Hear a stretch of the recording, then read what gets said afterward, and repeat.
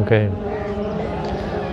So this area is the place where the Bodhisattva was born. I was trying to figure out if you could say that the Buddha was born here, and of course it's all semantics, but it is a point of technicality that he wasn't the Buddha when he was born here. But the commentaries talk about two births of the Buddha. And one is the birth of Rupakaya, and the other is the birth of Dhammakaya. And this is the place of the birth of the Rupakaya, the Buddha's physical manifestation or physical form. The second birth is at Bodh Gaya, where we'll be heading, and it's the birth of the Dhamma, the actual Buddha-ness of the Buddha. So because his Rupakaya was born before the Dhammakaya, you could say this is the birthplace of the Buddha, in the Rupakaya.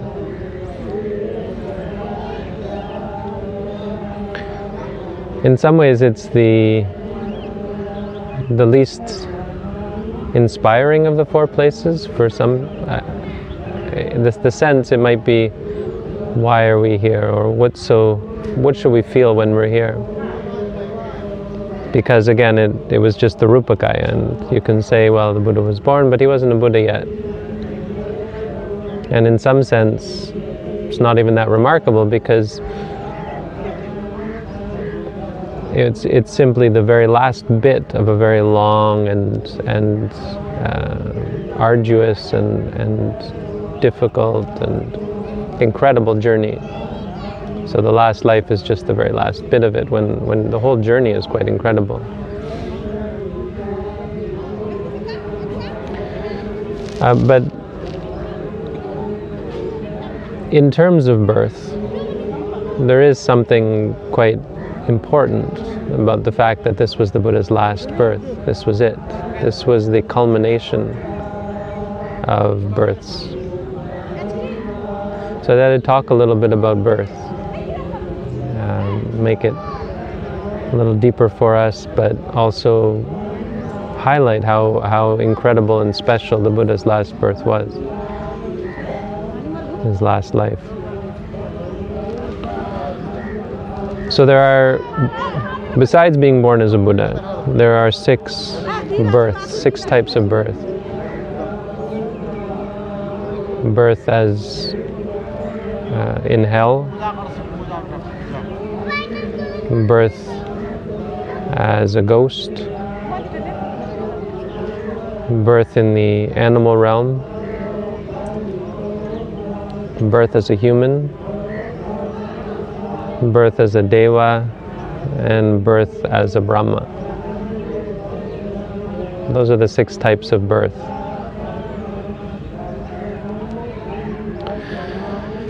If we're talking in terms of what birth means, all six of those types of birth are under the category of conventional birth or conceptual birth. Because of course the mind is born and dies every moment. So you could say there are two types of birth, and all of those six are one type. But it's worth talking about them. It's worth reminding ourselves about the nature of reality, that our existence as human beings is contrived. It's nothing special. This isn't the de facto birth, where we have 10 fingers and 10 toes and 2 arms, 2 legs, and many other types of birth. To be born in hell, if you're full of anger, then your birth becomes a birth in a realm of great suffering, because your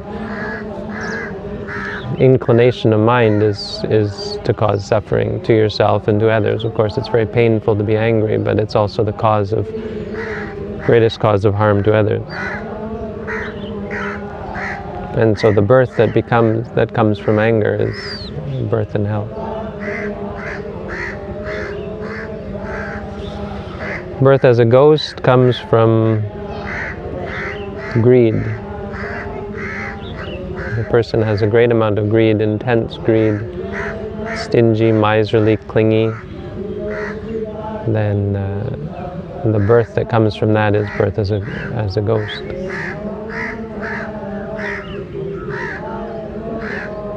If a person has a great amount of delusion, then the birth that comes from that is birth as an animal. These are important conceptually to give us a sort of a broader picture of the nature of reality, the nature of defilements. Give us a sense of an important distinction among mind states and among beings. Because you see humans who they have words in Pali like manusapeto, and a human who is like a ghost, hungry, never satisfied. Right? The stories that we hear about ghosts are beings who are stuck on a place, some place that was very important to them. So the intense clinging kept them there when they passed away. But they're always wanting.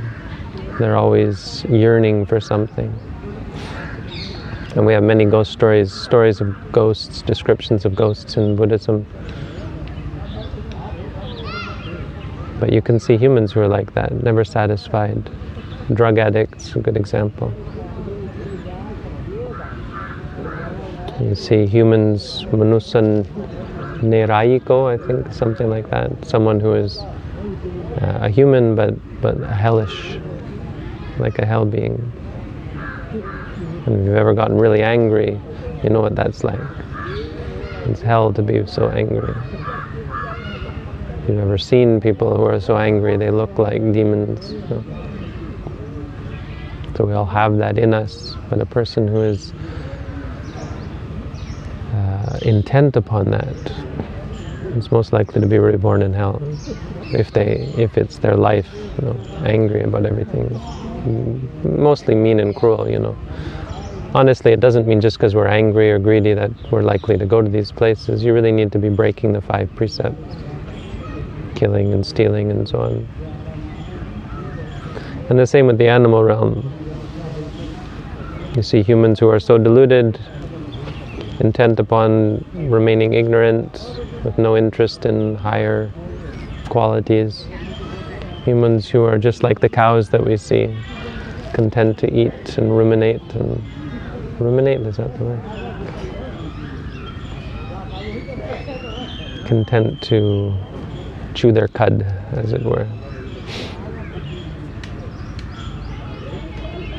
Being a cow isn't the worst, I don't think, but if real delusion, you get born in some of the bad realms, bad animal realms.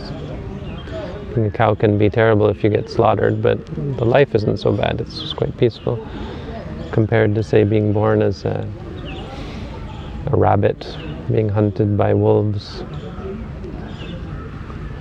a mouse being hunted by cats, or squirrel. Or animals that fight each other, cats that fight each other, dogs, wolves that fight and kill each other.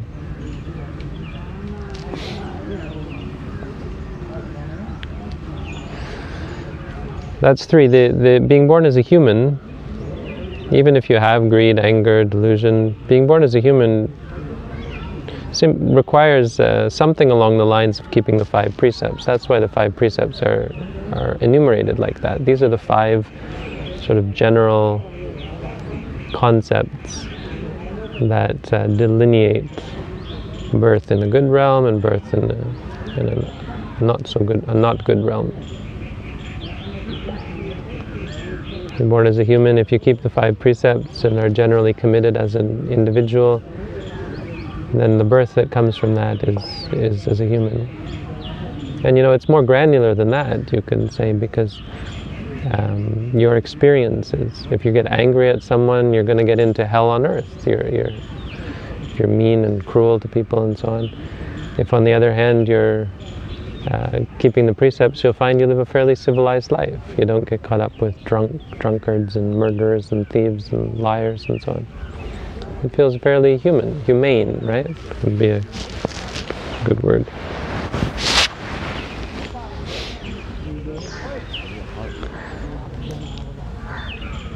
To be born as an angel, requires not just keeping the 5 precepts, but it requires something we call mahakusala, goodness. So being humane is one thing, treating other people as you like to be treated, that sort of thing is good. But people who go above and beyond are the ones who are born as angels, people who are intent on purification. I think a lot of Buddhist meditators, it's a general conception that Buddhist meditators tend to go to heaven because their intent, I mean, that's the whole thrust of Buddhism. It's not to believe in this or believe in that, believe in the Buddha. What is the core of Buddhism? It's really about purifying your mind.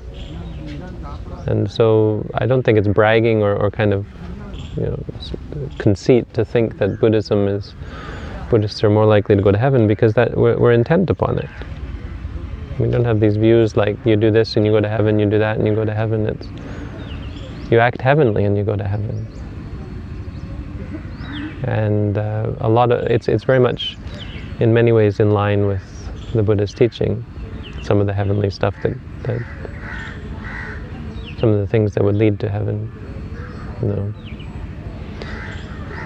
things like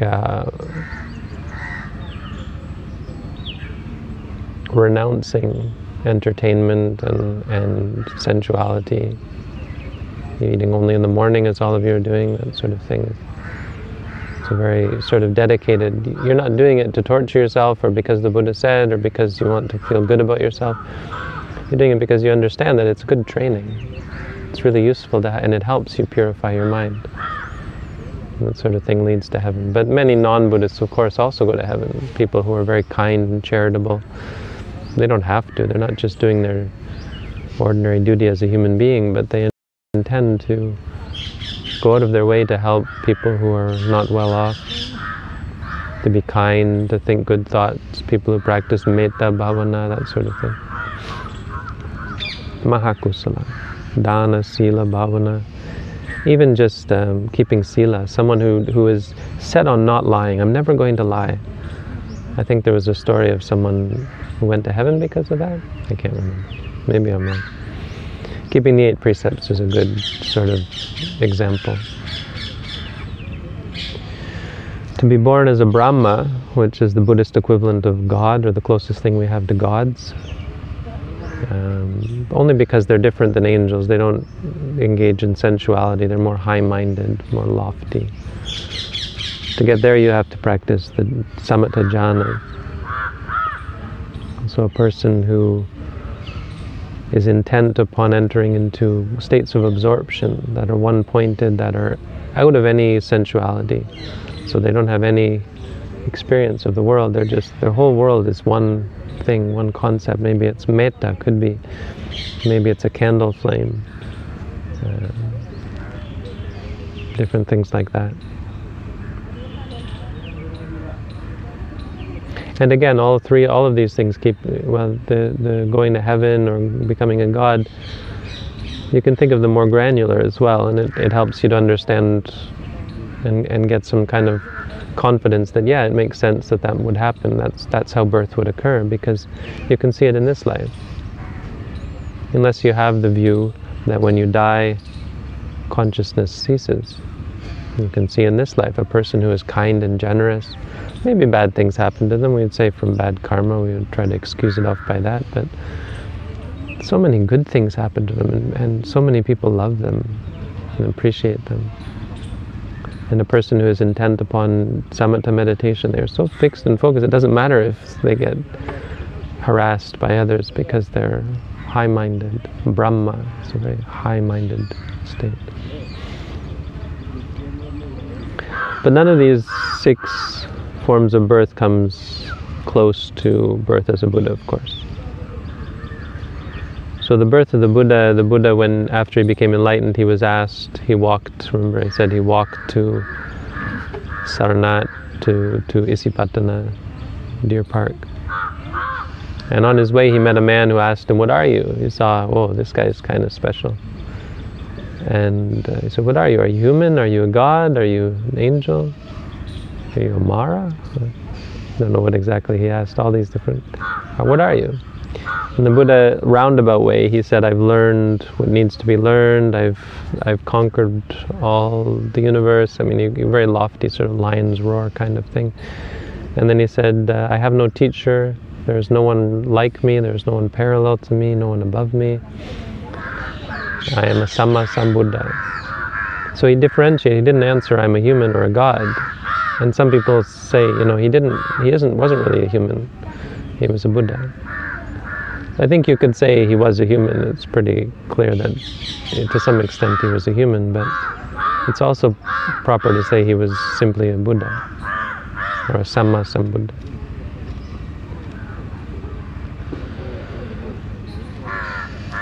So we take this as an important event, the birth of the Buddha. It was the story. You know, there's an encapsulated sense of when he was born here in Lumbini, something important happened. This was the beginning of the Buddha story. You often hear it told this way.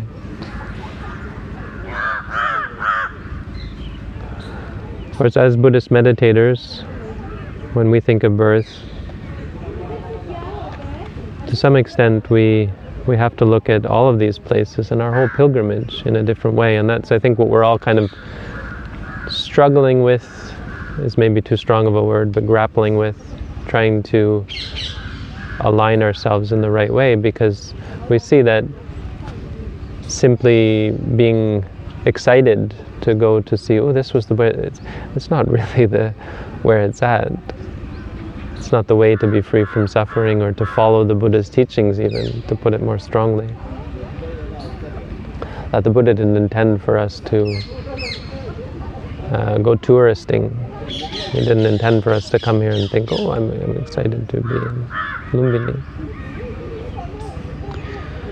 So we have to think about birth. Ultimately, birth comes down to momentary birth. Every time an emotion arises, that's the birth of that emotion. When suffering arises, when the paramis arise. You know. What was most important about the Buddha is that he gave birth to what we call the paramitas, the 10 perfections. He gave birth to dana, charity. He gave away his own eyes once. What it really means is he gave up any sense of possessiveness, any sense of self. And this was a big part of why he was able to finally see non-self and have a sense that reality doesn't admit of possession and ego and so on. Because he sacrificed. He made a determination to not take possession of things, to not claim ownership of things. Sila, he was intent on morality, ethics. You know, he wasn't always a monk or an ascetic even. He had children. He broke even maybe the 5 precepts sometimes, but for the most part, I think you'd be hard pressed to find even an example. And some people might say maybe the orthodox idea is that he kept the 5 precepts until I can't think of an instance where he broke them. I don't know. There was something about him being a thief, but I'm not sure about that. Anyway, what he developed from the time of Dipankara until the time of his last birth was a profound sense of ethics, whereby even to save his own life, he wouldn't break a precept. He wouldn't do something immoral. Even to save his own life, to save someone else's life.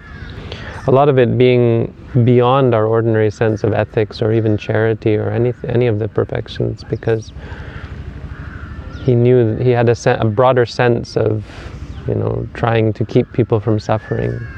You know, maybe if I kill someone, it'll help someone else or a lot of other people. He had a deeper understanding of it all being samsara, and you can't really free people from their own suffering, because they pass away and they're born again. The only way would be to purify his mind, to find the way out, and then he could help people. Because there was no way out. There's no way to fix people's problems or even your own problems. Nekkhamma Parami, the renunciation. Many times he gave up kingship, he gave up wealth, renunciation. Panya Parami, so many stories you hear. There's a very good story, the Umaga Jataka, where he was, even at 7 years old, he was solving people's problems for them, and the wisdom that he displayed. But his appreciation and his dedication to understanding, to leaving home and finding, understanding his own mind and understanding the world. Virya Parami, effort. One time the Bodhisattva was shipwrecked, and he said he just swam across the ocean, and this angel in the ocean said, "What are you doing? You're never going to make it to the edge of the ocean. You're in the middle of the ocean." And he said, "Tell me what can't be," I don't know if he said, one time the Buddha said, "Tell me what can't be achieved by striving." He said, "If I don't try, then I'm lost." That story, that's Mahajanaka. It's a very famous Jataka, and the angel picked him up and took him to the edge of the ocean. I was quite impressed by his dedication. But the Buddha had never gave up. That's a good way of summing it up. What does effort mean? He never gave up. And that's an example. When we talk about effort in meditation courses, it's not that you have to work really hard. It's that when you fail, when you feel like you just can't do it, try again. And if you have that capacity to try again when you feel like you just can't do it anymore, that's effort.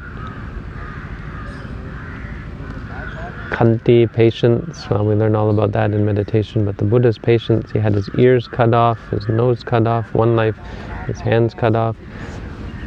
This king was very angry and jealous and thought he was stealing his women.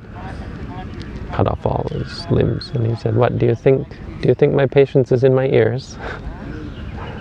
I said, "My patience is deeper than that."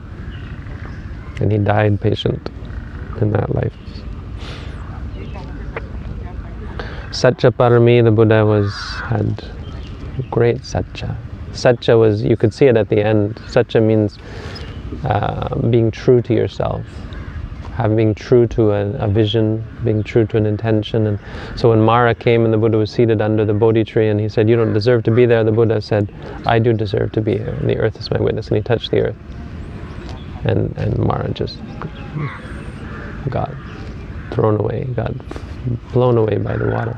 But it was satya. It was the power of, you can say I don't deserve it all you want, and the Buddha's the power of, I do deserve to sit here. That was truth. It was very powerful. There's many examples of monks in the stories and lay people using truth. Angulimala is one example. Adhitthana, when the Buddha made a determination to become a Buddha and then never wavered, when he made a determination for his bowl to float upstream, which can't happen, right? Bowls don't float upstream, but he made a determination that it should, and it did. Metta Parami, the Buddha's friendliness, the Bodhisattva's cultivation of friendliness even when people were angry at him. And equanimity, how he didn't look at one person or another as greater or lesser. How he cultivated the capacity to not be attached and partial. These are the 10 paramitas. These are the things that the Buddha gave birth to. Of course, he also gave birth to suffering, as we all do. Birth as a human is birth of suffering, and birth of things that can cause you suffering.